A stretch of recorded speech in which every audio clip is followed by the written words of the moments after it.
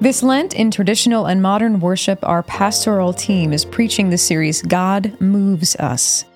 Jesus didn't stay in one place for long. His earthly ministry was one of moving from one place and encounter to the next. He also moved through every part of the human experience, encountering everything from temptation to joy to suffering and even death. As we encounter the life and ministry of Jesus, we cannot stay the same. We ourselves are moved to grow and change as followers and imitators of the gospel.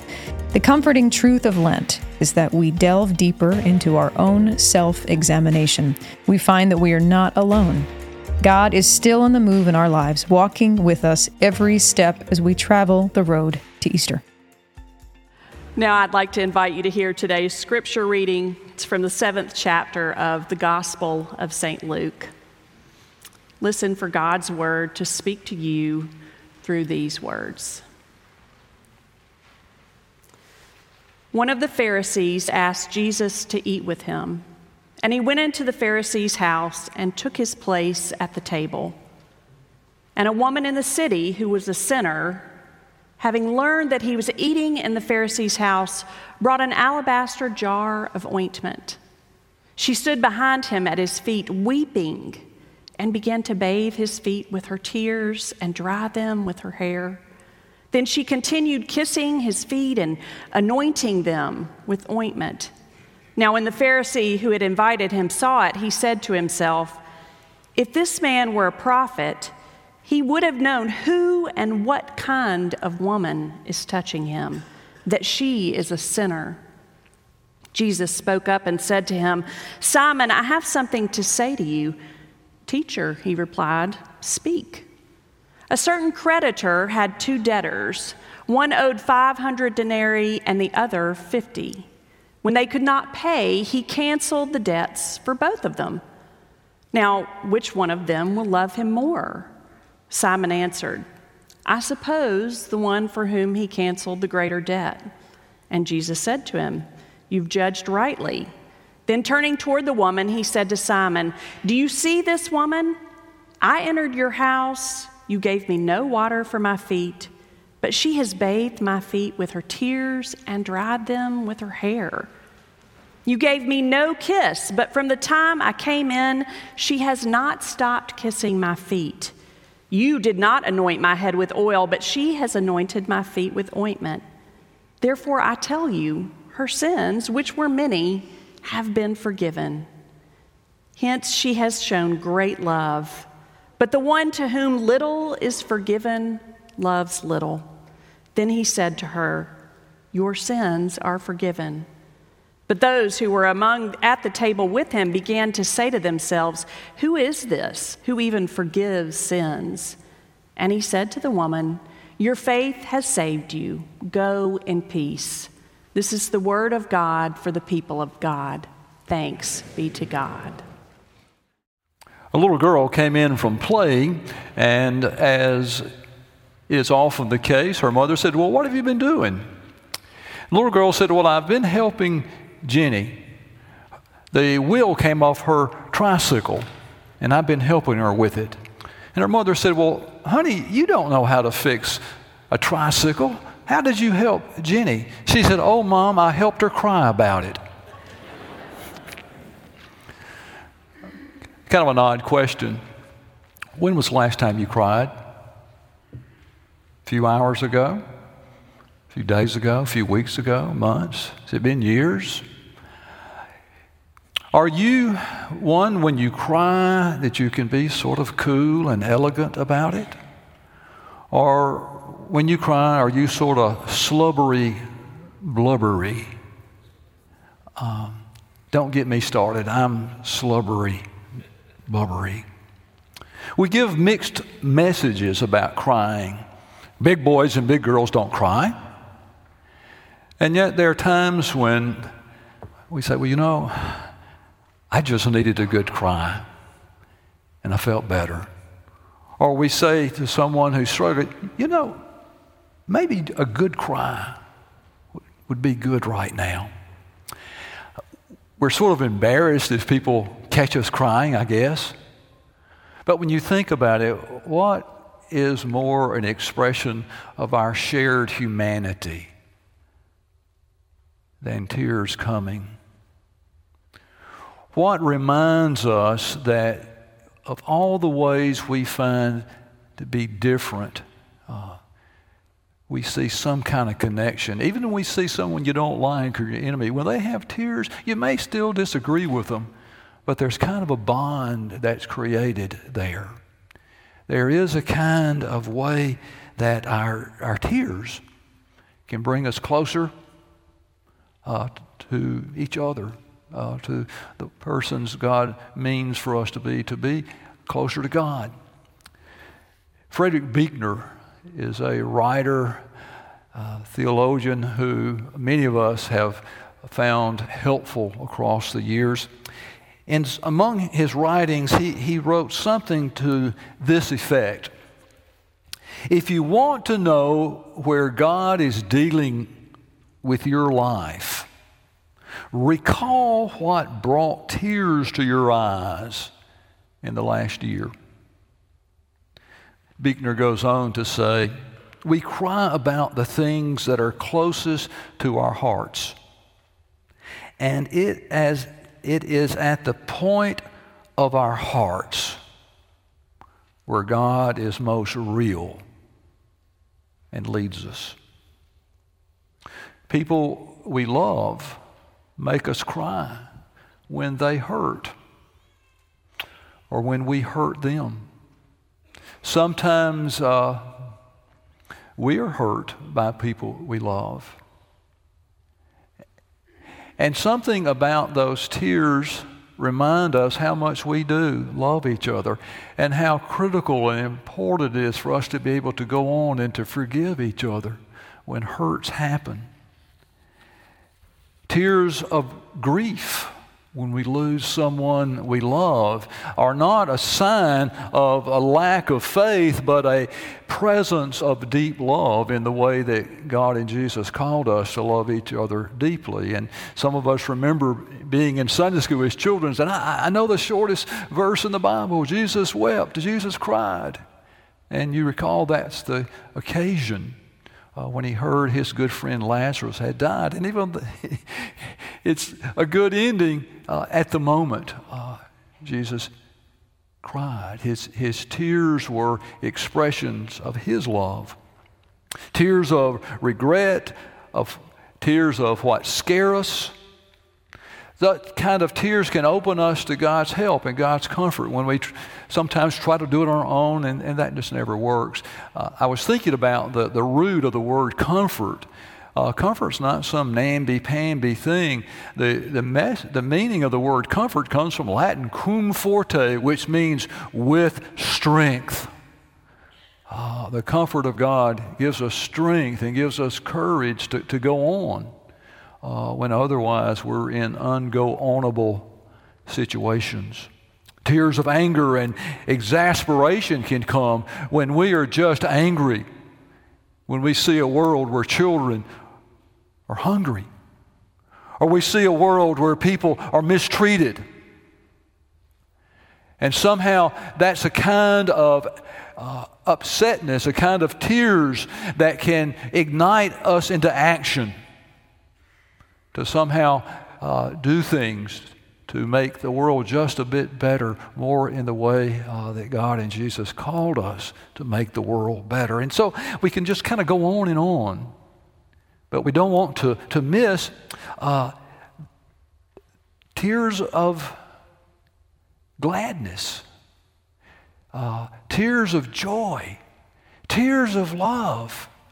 Sometimes we just get so full of laughing about something, the tears come down our cheeks. Or there's times when we're just so grateful to be reunited with someone, just to get up and know, I've got another day. I wasn't sure for a while, but I've got another, and the tears come. And so whether your tears are of sadness or madness or gladness, tears are something fundamental about the way that God has made us so that we can live life in its fullness and its depth as well as its height. as we follow the tracks of our tears, somehow there comes the cruciform crisscross of our hearts with God's love. Luke tells about the day a woman washed Jesus' feet with her tears and then dries them with her hair. Jesus is invited to the home of Simon the Pharisee. Now, sometimes we make the Pharisees the bad guys, but Pharisees are really people who try to live life well. Sometimes they got a little bit overzealous about it, but apparently Jesus had friends among the Pharisees, and he was invited to eat there. And that's a very intimate thing in that part of the world. Now, understand, in that day and time, people did not sit on chairs and slide their legs up under a table. Tables were low-rising, and the diners would recline, propped up on their left elbow on a pillow. Anybody ever done a side plank? I don't like to do them, but I've done them. I do them. And from that side plank position, they would reach over with their right hand and eat.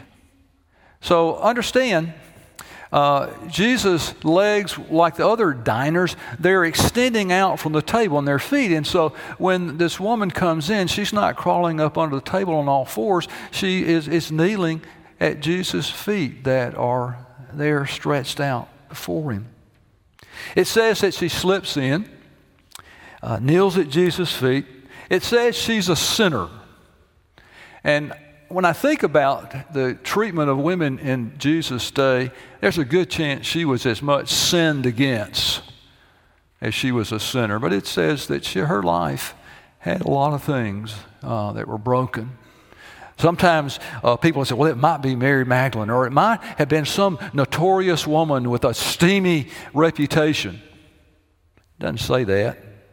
It doesn't give her a name. Her sins are unspecified. And I got to thinking probably the steamy stuff is probably more in our imagination than her. If you remember last week, the steamy stuff about what the prodigal son might have done was in the older brother's mind. It was never ever else mentioned in the passage. So, in that hot and dusty part of the world, the hospitality of that time would mean that the host would give, I guess would be an ancient version of oil of Olay ointment, and would put the soothing oil ointment on the face and the head, and even either the host or a servant then would wash the dusty, crusty, sandaled feet of the people, soothing, comforting, a way of saying, you're welcome here.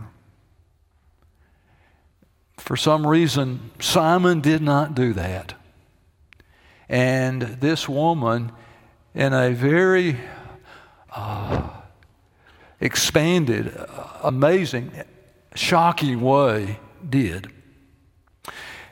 Do you wonder how this woman, even as she was crying hard, came up with enough tears to wash Jesus' feet? Maybe she had super tear ducts, or maybe Jesus had small feet.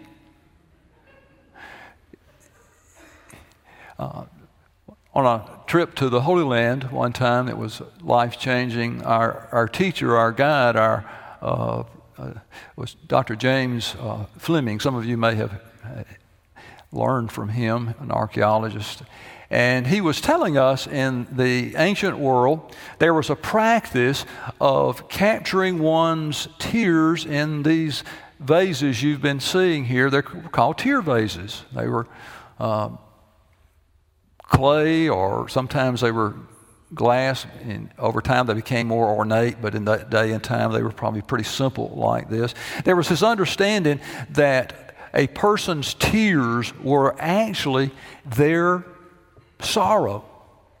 The tears were really their love, really their joy. And so they were precious. I'm not sure about this, but I think I read somewhere one time that the chemical makeup of sad tears and glad tears are different. So there really may be something about our tears, literal expressions of the sorrows and the joys of our hearts. And so best we can see, or best we can tell, is that perhaps this woman brought the joys, the hurts, the sorrows of her heart and pours them on Jesus' feet. She gave him the tears of her heart. And yet, I want to speak here in this final moments of what I'm calling the tears of the future. The woman who came to Jesus apparently had many tears of regret. But I think we miss the power of the passage if we think this is only about the past. You see, the love of God, the forgiveness of Jesus cannot change our past. But their love, God's love, Jesus' grace can change us for now, for going into the future in a way that we could not. And so in a way, her tears, I think, were not just tears of regret and sadness, but they were sort of bridge tears, if you want to say it, to a future, a chapter, a hope for her life that she had not expected before. Tears of gladness for a future. I was thinking a few days ago about when my wife Diane and I went for the first time to have first vaccination for COVID, Moderna, at our friend, the Rich's Pharmacy owners, Ralph and Becky Sorrell. And we were sitting there, and someone said, well, who goes first? And I said, her. And it was really because I wanted to see the vaccine go in her arm. I teared up. I know that vaccine is not magic, but when that went in her arm, I thought, here's some hope for our future that we've not been sure about. Now, I know it's complicated, but at that moment, I knew something about tears for the future. And so I invite us today to not hold back the tears. Lean into your tears because it's a way of leaning into your lives. If we hold back from expressing all that we feel in our heart, we're holding back from life. It's like holding your breath when oxygen is all around you.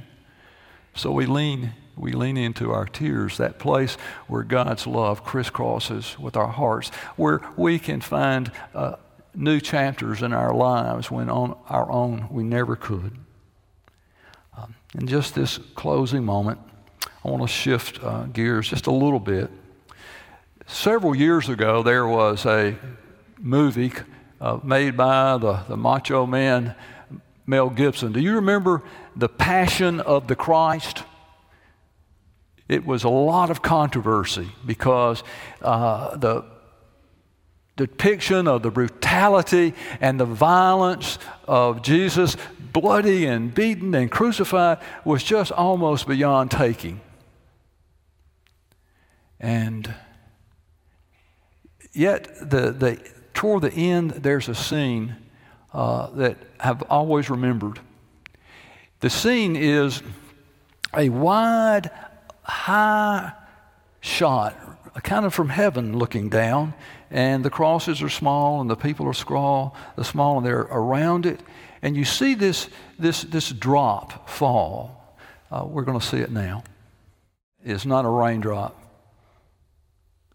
That's a tear. God's tear. God's love reaches out to us in Jesus. Our love, our tears reach out to God in Jesus. Jesus ends his earthly life praying, God, forgive you and me. We don't always know what we're doing. For God so loved the world. God's tears, our tears. Amen.